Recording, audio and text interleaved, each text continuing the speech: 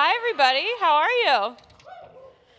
So, like Avi said, my name is Becca, and I'm the student and young adult pastor here at Fremont Community Church. And I want to start off by asking you a question today. Have you ever felt profoundly stuck? Yeah? It's okay to respond. It's okay. I promise. I'm not going to do anything weird. All right? Maybe stuck and unable to make a decision. Stuck in a bad relationship. Stuck cleaning up someone else's mess. All the moms in the room? Yeah, that's what I thought. And if you had asked me a year ago if I'd be standing here today, my answer would be, heck no.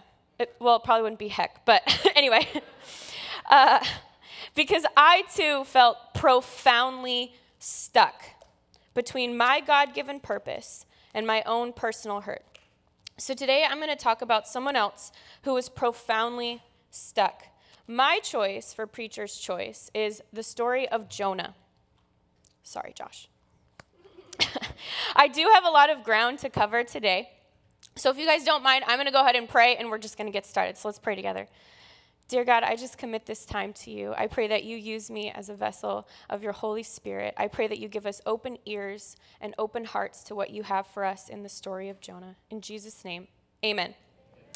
So I'm going to give you a little background on the book of Jonah and who Jonah is. Okay, so Jonah was a prophet, and a prophet is someone that speaks on behalf of God. And Nineveh, which is what you're going to hear about here in a little bit, is a very large city that has about 120,000 people living in it, which is pretty big for that time. And for a frame of reference, Fremont is 220,000 people. That's a lot of people. Okay, so Nineveh's just over half of the city of Fremont. And God had deemed that Nineveh was a wicked, dark, and sinful place. Think pagan rituals, infant sacrifices, murder, mistreatment of women, you name it. This is how dark Nineveh was. And a fun fact is that Nineveh is also located pretty close to where we believe the Garden of Eden was. And all of that is actually located in modern-day Iraq. So let's start with chapter 1. We're not going to read all 4 chapters. I'm going to try and summarize as we go along, okay? So chapter 1, Jonah 1:1-3 says, "The Lord gave this message to Jonah, son of Amittai, get up and go to the great city of Nineveh. Announce my judgment against it, because I have seen how wicked its people are." But Jonah got up and went in the opposite direction to get away from the Lord. He went down to the port of Joppa, where he found a ship leaving for Tarshish. He bought a ticket and went on board, hoping to escape from the Lord by sailing to Tarshish. So what's happening in chapter 1 is that God is telling Jonah to go to Nineveh. And Jonah declines and heads in the opposite direction. He boards a boat, he falls asleep, and after this big storm arises, the passengers and crew members come down to meet Jonah and try to wake him up, because they have, at this point, prayed to all of their gods to try and get this crazy storm to stop. I don't know if you guys remember the hurricane that just went through LA. It was bigger than that, okay? Way bigger than that, all right? Californians don't like rain. Think like just crazy, okay? So the passengers had prayed to their gods. Nothing was working, and they knew there was only one person left on the boat that hadn't prayed to their God yet, and they knew that it was Jonah. Now, before we continue, I want to pause and discuss the mental state Jonah must have been in. Why was Jonah so unwilling to go to Nineveh? So I asked myself, why do I not want to do something? I'm tired, I'm disinterested, I'm afraid, maybe I'm being selfish, maybe I'm facing the self-pities or the why me's. My guess is that Jonah was probably pretty burnt out, pretty apathetic, and probably struggling with some depression right about now. This is why he was able to sleep through such a storm, and why he was probably so unwilling to go to Nineveh. However, even in Jonah's disobedience, God does not miss an opportunity to do some amazing things. He continues to pour out grace and mercy on the passengers and crew members aboard. They did not want to do what Jonah was about to ask of them. In fact, they had a lot of pity and compassion for him. And they tried desperately to not have to throw him overboard, because ultimately Jonah told them the only way to stop the storm was to throw him overboard. And these passengers and crew members are like, what? Right? I can imagine they're like, well, if we throw him over, he's clearly dead. They didn't want that blood on their hands. But reluctantly and remorsefully, the crew threw Jonah overboard, and the storm immediately stopped. And in this moment, they realized who the one true God was. They worshiped the God of Jonah, because God doesn't waste. He doesn't even waste our mistakes or our disobedience. I think that's pretty cool, but I do want to keep reading. So Jonah 1:17 says, "Now the Lord had arranged for a great fish to swallow Jonah, and Jonah was inside this fish for 3 days and 3 nights." To all of my skeptics in the room that probably just checked out, okay? I'm with you. I get it. But I am going to challenge all of us today that if you can't believe that a man was in the belly of a whale or a fish for 3 days and 3 nights, can you just imagine being in a place where you're stuck for 3 days and 3 nights, mentally, physically, emotionally? I think we've all been there. Yeah? Okay.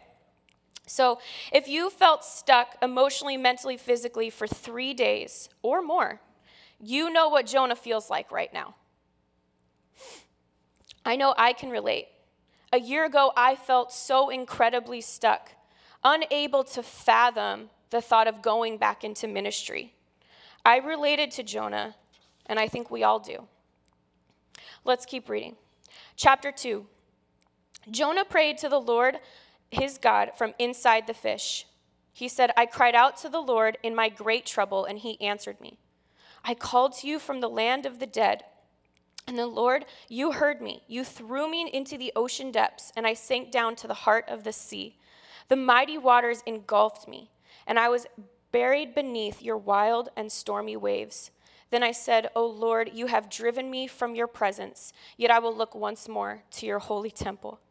I'm chuckling here because I picture Jonah being somewhat dramatic, right? Like, you have driven me from your presence.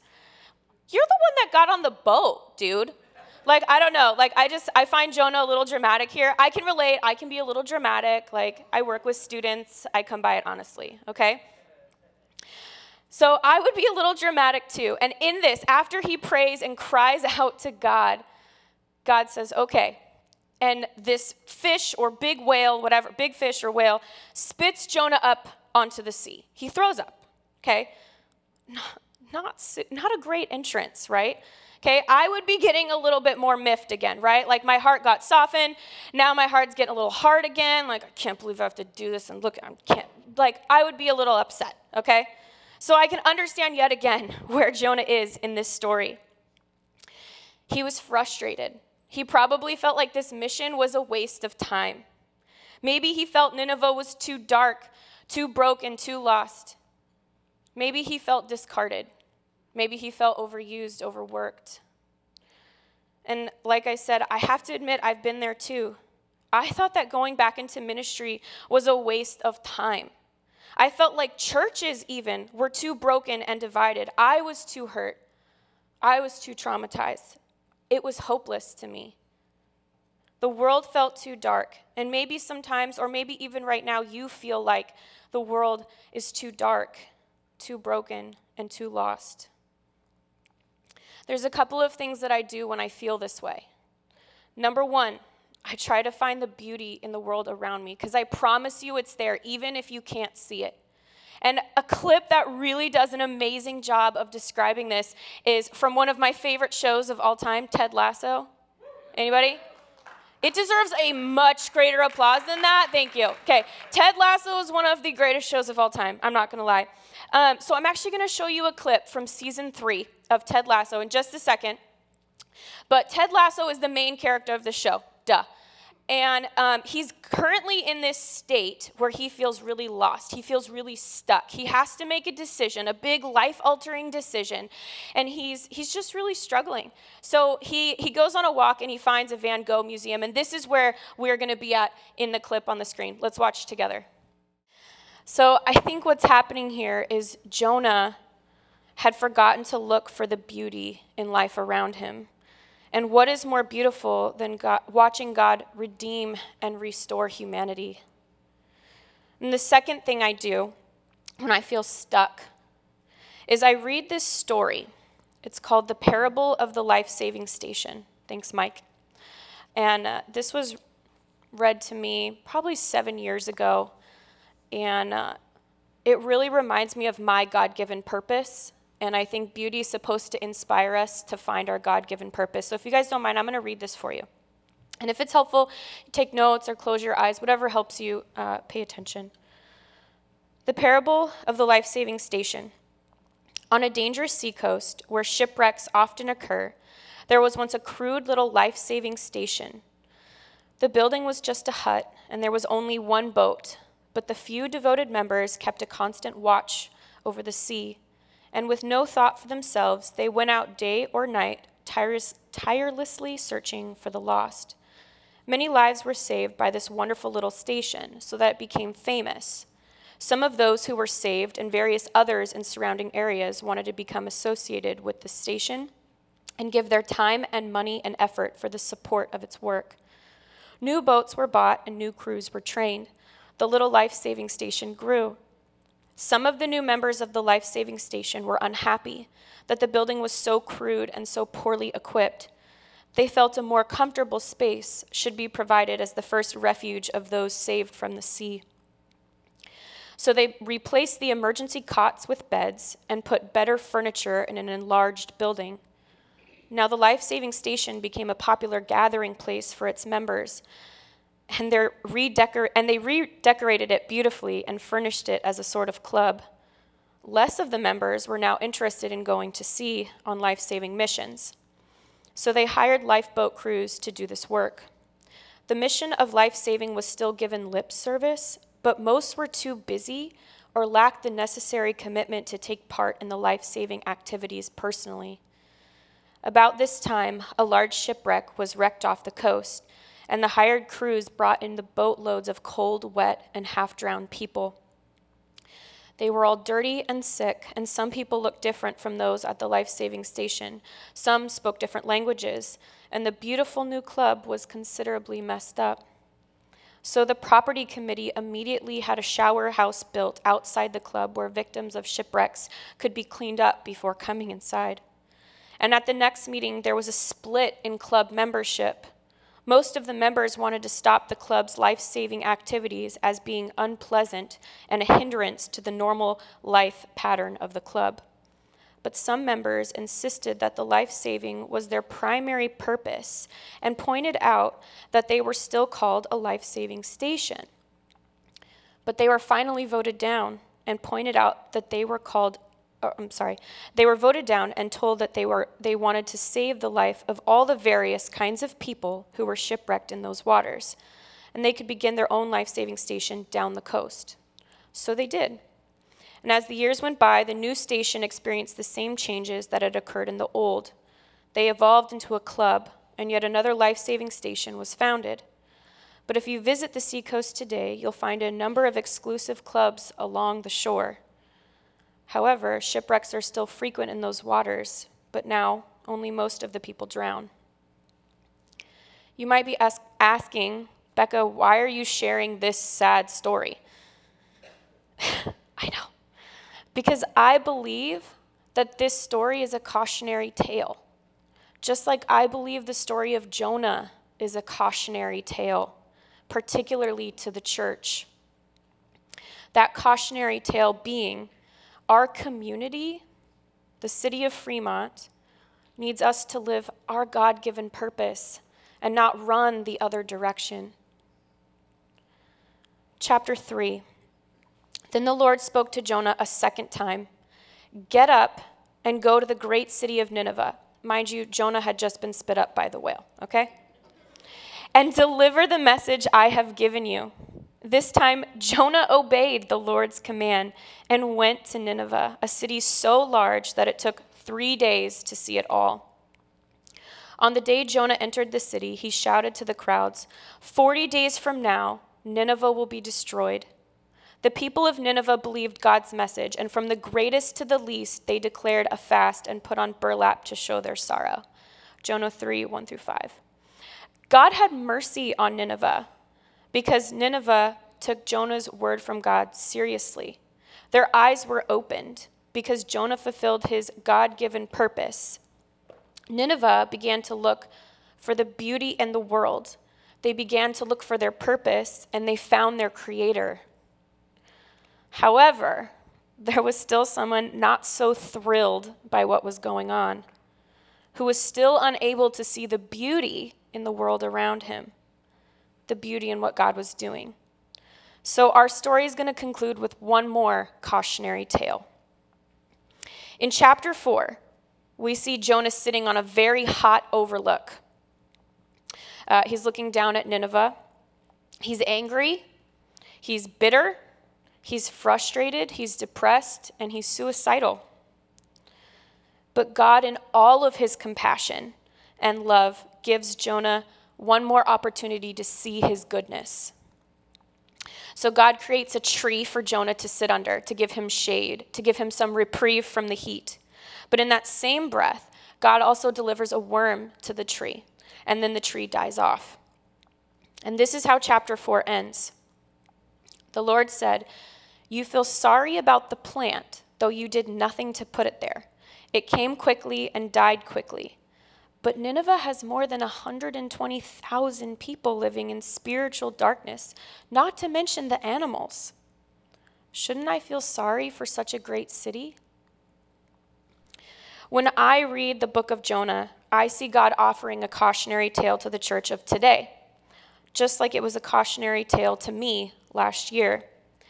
He reminds us that if we are more worried about our own comfort, the world will not know or see the hope of Jesus, the light of the world.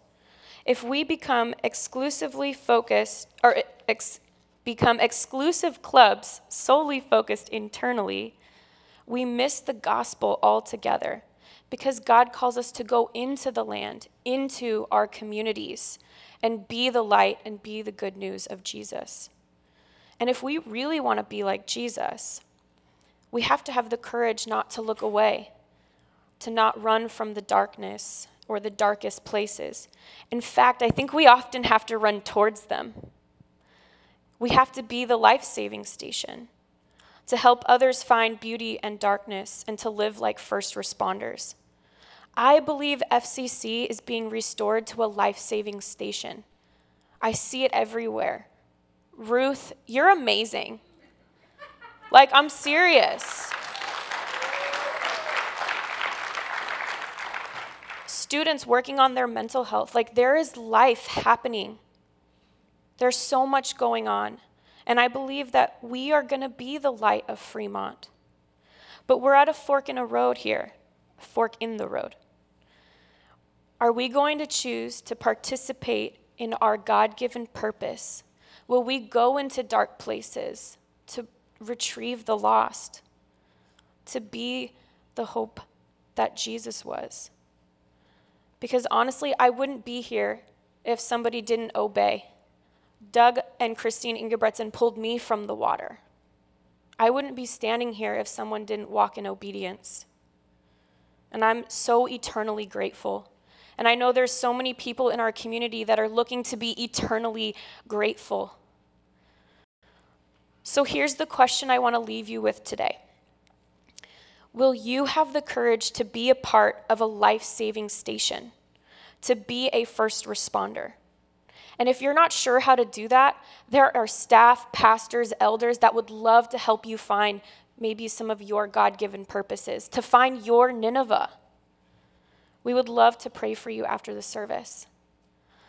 So those are your questions. Will you have the courage to be a life-saving station? As the band comes up now, I'm gonna just say a prayer for us. Let's close our eyes. God, I ask that you give us the courage to not look away, to remember your heart for others, and to stay focused on being a part of the life-saving station at Fremont Community Church, rather than an exclusive club. May we be first responders, running towards darkness to be the light that you've called us to be. Teach us how to fill the needs of our community like you've called us to do. Teach us how to love without limits, include without criteria, and walk in relationship with you and each other. In Jesus' name, amen.